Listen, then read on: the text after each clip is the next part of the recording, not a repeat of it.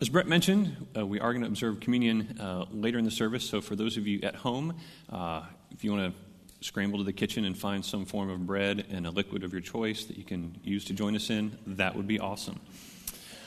Well, we're continuing on in our series in the book of John this summer, where we're looking at the good news that John has for us through looking at events in the life of Jesus.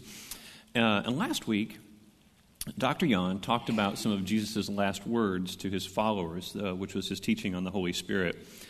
And this week, I want to look at one of Jesus' last acts on earth. At the beginning of John 13, we find Jesus and his followers in Jerusalem. And in chapter 13, verse 1 through 3, we read this. It was just before the Passover festival. Jesus knew that the hour had come for him to leave the world and to go to the Father. Having loved his own who were in the world, he loved them to the end. The evening meal was in progress, and the devil had already prompted Judas, the son of Simon Iscariot, to betray Jesus. Jesus knew that the Father had put all things under his power, and that he had come from God and was returning to God. So the Passover festival, for those of you who aren't familiar, was an annual festival that the Jews celebrated to commemorate the freedom or the release from slavery of the ancient Israelites who were in Egypt. And what normally would have been a wonderful few days of feasting and celebrating with friends and family, for Jesus and his followers, in this instance, it was the beginning of the end of Jesus' earthly ministry. Now, this is not something that took Jesus by surprise. The passage tells us in verse 1 that Jesus knew that the hour had come for him to leave the world and go to the Father. And verse 3 tells us that Jesus knew that he had come from God and was returning to God. So he's not surprised about this. Not only was he aware of his impending arrest and eventual execution, but he was also aware of the bigger cosmic story that was going on behind the scenes. He makes it clear here by talking about the devil already putting it in the heart of Judas to betray him, that there's more going on behind the scenes. It's not just that the religious leaders wanted to see Jesus killed so that he would stop attracting followers and they could be the ones in power again. But it tells us that the devil himself is working behind the scenes on a supernatural, spiritual level to stop the work of Jesus in the world. So there's more going on than it appears just on the surface. In the midst of all this, though, Jesus is not helpless. According to verse 3, he knew that the Father had put all things under his power. And so his coming death was not something that was being forced on him by others and that he had no control over. Jesus, the creator of all things, is allowing this to happen to him, and he's allowing it for a greater purpose. There's a wonderful passage in Matthew that talks about the same episode here, where he tells his disciples, if I wanted to, I could call thousands of angels to my help right at this moment, and they would rescue me from this. But he doesn't, because he knows what's happening, and he's in charge here. He wants something to happen. There's a greater purpose going on here. So Jesus is in complete control in the midst of all this. And it's with all this knowledge in his mind that it gives us context for his last act here, and it even gives us the motivation for it. Now, you would expect that Jesus' kind of last act with his disciples would be something really impressive, right? It would be something grandiose. Maybe it's a sort of a real quick lesson on how to heal people miraculously, or maybe he was going to produce their final meal just out of thin air like that, right? He had been known to produce food out of nowhere before. But instead, we read this, verses 4 and 5. It said, so he, Jesus, got up from the meal, took off his outer clothing, and wrapped a towel around his waist. After that, he poured water into a basin and began to wash the disciples' feet, drying them with the towel that was wrapped around him. Of all the things that Jesus could have chosen for his last lesson with his disciples, he chooses washing their feet. Now, if that seems odd to you, you're not alone. It would have been completely odd to the disciples themselves. Foot washing was a common practice in ancient Israel. Most people in that day wore sandals, and so as they walked around town, their feet became dirty because of the dust that was kicked up while they walked. And so the tradition was when they entered someone else's home or their own, they would have their feet washed, normally by a servant. But foot washing was one of the lowliest tasks that anyone could ever ask to have to be done by them in the ancient world. In fact, one of the ancient Jewish commentaries on the Old Testament, called the Midrash, says that foot washing is something that Jewish slaves should not be asked to do. It was beneath them. So normally this is a task that was reserved for slaves of non-Jewish background. Now, I know there's a whole side conversation that we could have here about the place of slavery in the ancient world, and that's a conversation for another day. But the point that's trying to be made here is that foot washing was a task that was reserved for the least of the least in the culture of that day. Now, it's possible that there were just no slaves present when Jesus and his disciples met to eat this meal. And if that was the case, then Jesus would have been completely within his rights as a rabbi or a respected teacher in the community to ask one of his disciples to do the foot washing. But he doesn't. He does it himself. And I think this was not just maybe odd for the disciples to see happen, to see somebody of his stature stoop to do such a lowly task. It actually might have been offensive to them culturally. They had no category for it. In fact, if we look at Peter's reaction to this whole episode, we'll see that that's probably the case. In verses 6 through 8, we read, He, Jesus, came to Simon Peter, who said to him, Lord, are you going to wash my feet? Jesus replied, you do not realize right now what I'm doing, but later you will understand. And we'll come back to that phrase in a moment. No, Peter said, you shall never wash my feet. So clearly Peter's put off by this idea of having his feet washed, especially by Jesus.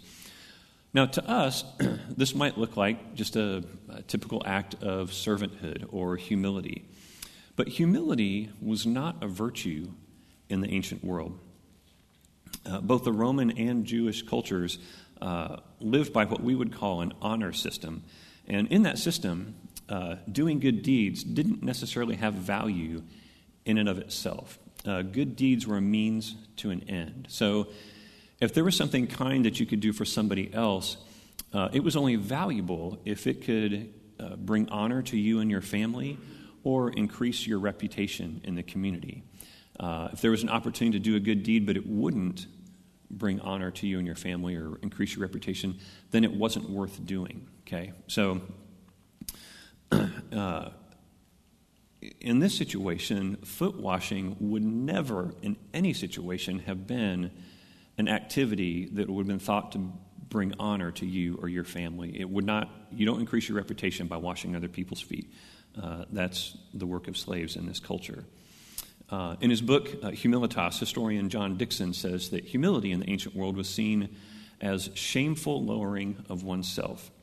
It's a putting of oneself lower than others around them, and it's seen as weakness, and it's not encouraged. So if that was the mindset that the ancient Jews and Romans had about acts of humility like foot washing, then Peter's response makes all sorts of sense. It's understandable. That's how he would have viewed an act like this. But Jesus goes on to say, unless I wash you, Peter, you have no part with me. So clearly, Jesus really wanted Peter to engage in this. He wanted him to participate and learn something. And in verse 9 we read Peter's response. He says, then, Lord, Peter replied, not just my feet, but my hands and my head also. So if you know anything about the Apostle Peter, this is a classic Peter response. Peter's kind of an all-or-nothing sort of guy. And so if he realizes he's not going to get out of having his feet washed by Jesus, then he wants the full cleansing deal, right? Just head, hands, the whole 9 yards, right? Now, there could have been a number of reasons that he went that route. But whatever they were, it's clear that he didn't quite understand what Jesus was wanting to do here. So Jesus explains a little bit more in verses 10 through 11. Jesus answers him, "Those who have had a bath need only to wash their feet. Their whole body is clean. And you are clean, though not every one of you," which we'll come back to. For he knew who it was that was going to betray him, and that's why he said, "Not every one of you is clean." So Jesus affirms here the cultural norm that those who had bathed already only needed to have their feet washed when they entered someone's home. There was no need to go overboard, as maybe Peter is suggesting here. So the episode wraps up in this way. In verses 12 through 17, we read, "When he, Jesus, had finished washing their feet, he put on his clothes and returned to his place. 'Do you understand what I have done for you?' he asked them." Now, Jesus already suggested that Peter probably didn't understand what was going on, and my guess is that he asks this question because he knows none of them understood what it was that he was trying to do, and it gives him an opportunity to explain. So we continue. Jesus says, "You call me teacher and Lord, and rightly so, for that is what I am. Now that I, your Lord and teacher, have washed your feet, you also should wash one another's feet. I have set you an example that you should do as I have done for you. Very truly I tell you, no servant is greater than his master, nor is a messenger greater than the one who sent him. Now that you know these things, you will be blessed if you do them." So Jesus says that he's setting an example for his servants, or his disciples to follow. And he makes it clear that if he, the leader of the group, is willing to do this lowly thing for them, then they should have no excuse for wanting to do it for another person, for each other. When I graduated from college, I spent a year trying to figure out what I was going to do next, because that's what people with music theory degrees do. And I spent a year working in a computer software store, and one of our daily tasks was to clean the shelves that the software and the video games were on. And I had two managers that I worked with, and one of them, when he wanted the shelves clean, would just tell one of the employees, "Hey, you need to go clean the shelves." And then he would go to the back room and read the newspaper or talk on the phone with his friends, and we were left to clean the shelves on our own. I had another manager, though, who, when he wanted the shelves clean, he would come out from the back room with 2 bottles of cleaner and 2 rags. He would hand 1 pair to the employee, and he would keep 1 for himself, and he would say, "Hey, let's get these shelves cleaned." Now, I probably don't have to tell you which manager we liked better. Clearly, it was the one that was willing to do the task that he was asking us to do himself. And that's what's happening here. Jesus knows that this is not something culturally that his disciples would want to do. And so he's saying, if I, your teacher, am willing to do this, then you, of course, should be willing to do this as well. Now, side note here, there's no evidence in the rest of the New Testament that Jesus is instituting a new ritual practice. He's not saying that foot washing specifically is something that his disciples should continue to practice over the years. I think there's more generally, he's saying that his followers should be willing to serve one another in any way out of love, even in the most menial of tasks like foot washing. So what Jesus is doing here is he's introducing, or maybe reintroducing, a new and better way of relating to one another in community. This attitude of serving one another and putting others' needs before one's own went against the honor culture of the day. But Jesus is saying that in Christian community, in the kingdom of God, humility is a virtue, and serving one another is the way that we should relate to each other. Jesus had actually taught about this idea before, and that's why I said reintroduce. In Matthew 20, verse 16, after telling a parable about a wealthy man who was a landowner and treated people generously, whether they deserved it or not, Jesus says that the last will be first and the first will be last. And here, in the episode that we're looking at this morning, he's actually demonstrating that principle by serving his disciples and washing their feet. He's doing something that society would say should be done by people who would serve him, but instead he is serving others. And he says that his followers will be blessed if they treat one another similarly. So here's the first piece of good news in our passage this morning, and it's this. Anyone can be great in the kingdom of God. Greatness in the kingdom is not determined by wealth or power or position or even skill or ability. Jesus said that the world would know that we are his followers by the way that we love one another. Greatness in the kingdom is measured by our willingness to serve one another out of love for God, even in the most practical ways. And those are things that anyone can do, right? Anyone can be great in the kingdom of God. Now, like a lot of things, there's a tiny but that goes along with this. It's true that anyone can be great in the kingdom by serving one another, but serving is not something that comes naturally to us. We don't naturally think to put other people's needs before our own. Serving is something that we need to learn or even practice before it becomes natural to us. And so I want to make some suggestions today about how you can take some practical steps, myself included, because this is an area I need to work on, about how we can begin to learn to serve one another in very practical ways. And if you want to read more about this, these are actually suggestions that come from John Ortberg's book, The Life You've Always Wanted. So the first category is menial tasks, which is what Jesus was illustrating here. I think often when we think about serving others, just mentally we think if it's not some big sort of grandiose thing that we do for somebody, it doesn't really count. But the reality is that often the most meaningful acts of service are the smallest ones. And those are the ones that are available to us every day. Things like taking out the trash, unloading the dishwasher, mowing the yard, or making a new pot of coffee at the office when it's empty are great examples of ordinary everyday things that we can do in the power of the Holy Spirit, that if we see them as ways to serve others in the name of Jesus, God can actually use those things to form us into people who have servants' hearts. So basically, any task that you hope that somebody else will do instead of you, that's a great place to start when we talk about learning to serve others humbly. I know, those aren't super exciting. I hate doing dishes, but it's the thing that God regularly in my life says, you need to do this for the sake of the other people in your household because it will bless them. So I'm learning this as well. Another category of things to think about is being interruptible. Allowing other people to interrupt what you're doing tells them that they're important to you, more so than the task that you're currently doing.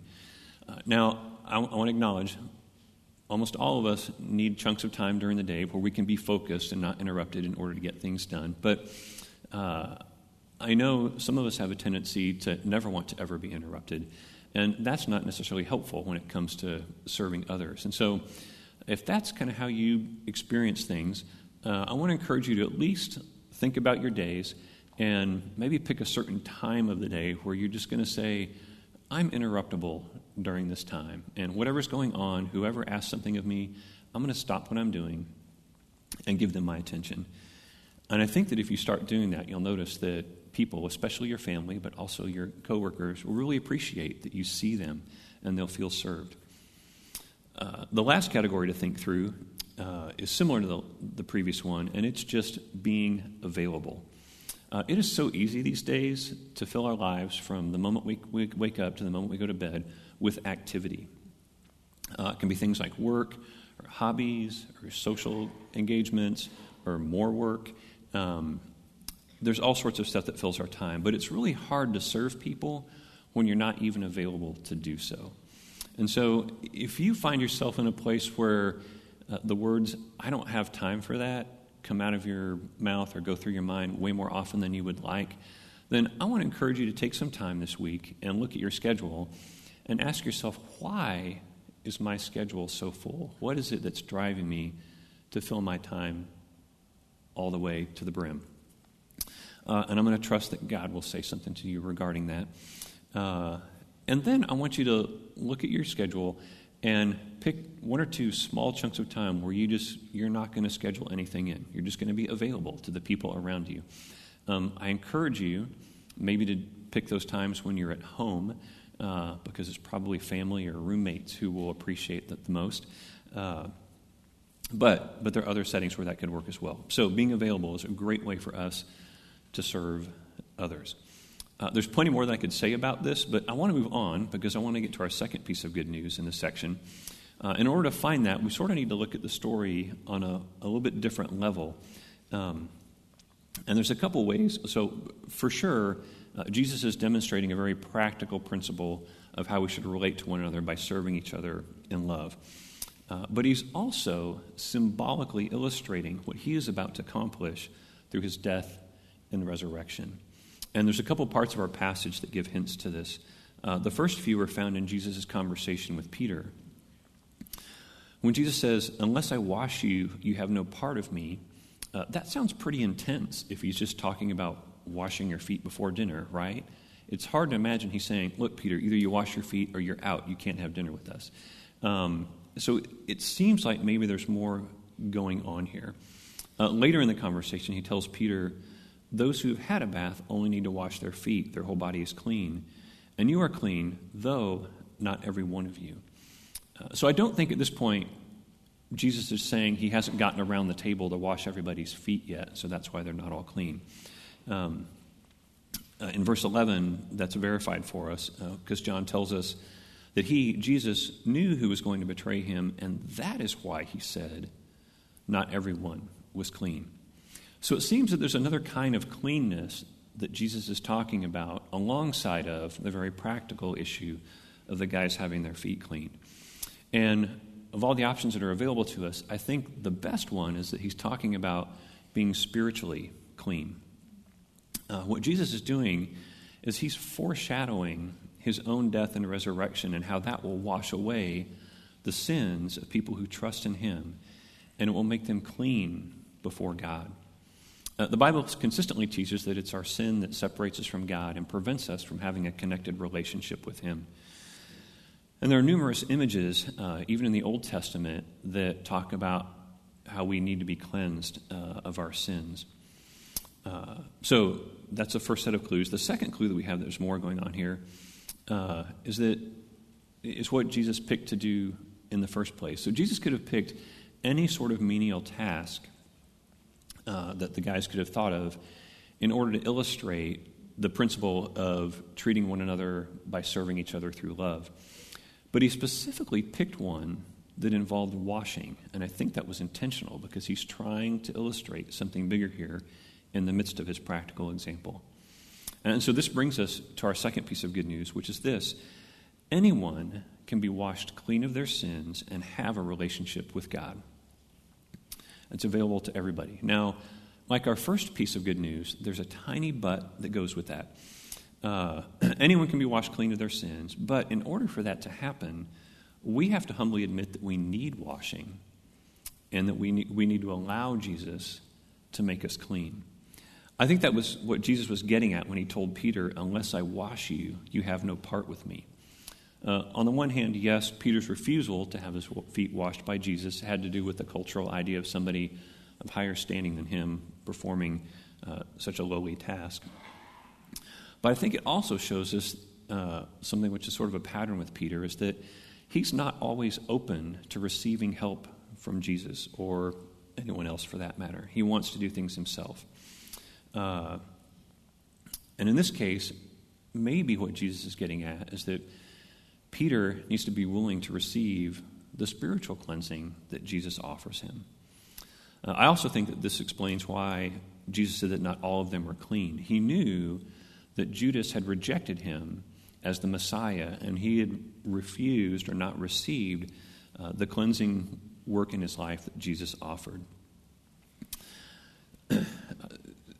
So my experience in life, I've learned that receiving an act of service can often take as much humility as offering service to other people. In fact, I think receiving an act of service sometimes takes more humility than offering service.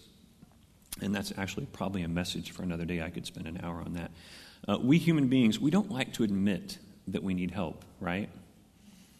But we do, often. we all need help. None of us are perfect. None of us have it all together. And because of that, Jesus' offer of spiritual cleansing is available to every one of us, but we have to be willing to receive it. It doesn't just come on us without our willingness to take it. So here's what we're going to do. Our response to the first piece of good news this morning was that we were going to practice learning how to serve one another out of love so that we become servant-like people.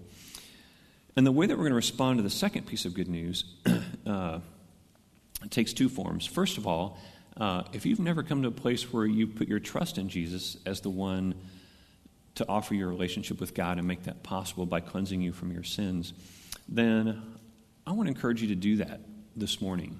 And it can be as simple as having a conversation in your mind with God, saying a quick prayer, and just acknowledging that's something that you want to do. And He would be happy to cleanse you from your sins and allow you to begin a relationship with Him. The other way that we can respond to the second piece of good news maybe more applies to those of us who have already begun a relationship with Jesus, and that's by observing communion, and that's something that we want to do today. Communion is an act of remembering what Jesus did on the cross to pay for our sins and to make a relationship with Him possible. And it's through the symbols of the bread and the juice that we're reminded that His body was broken to pay the penalty for our sins and that His blood was shed to wash us clean. So as we were prepared to take the elements this morning, I want you all to reflect on, first, how Jesus' act of humbling Himself to the point of death on a cross is a model for how we should relate to one another. And then I also want you to think about how our need to be cleansed spiritually is what drove Jesus to sacrifice Himself for us. Okay.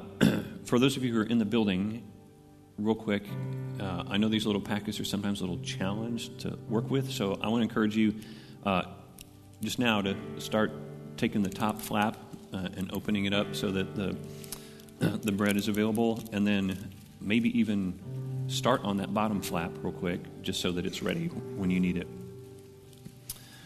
And for those of you at home, trust that you've found some elements and that you'll join us in observing communion this morning. In the book of 1 Corinthians, chapter 11, the Apostle Paul writes this: "For I received from the Lord what I also passed on to you.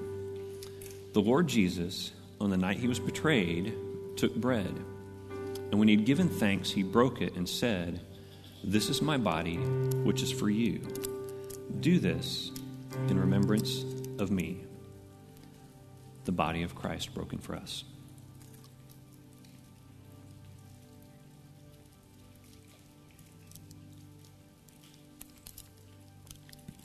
Paul goes on to write, "In the same way, after supper, He took the cup, saying, 'This cup is the new covenant in my blood.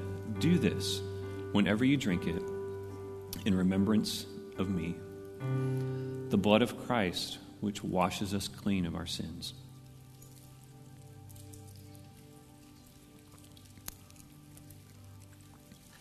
Paul says whenever we do this, when we eat the bread and we drink the cup, we proclaim the Lord's death until He returns. And that's what we do this morning as we remember His example for us. Let me pray for us.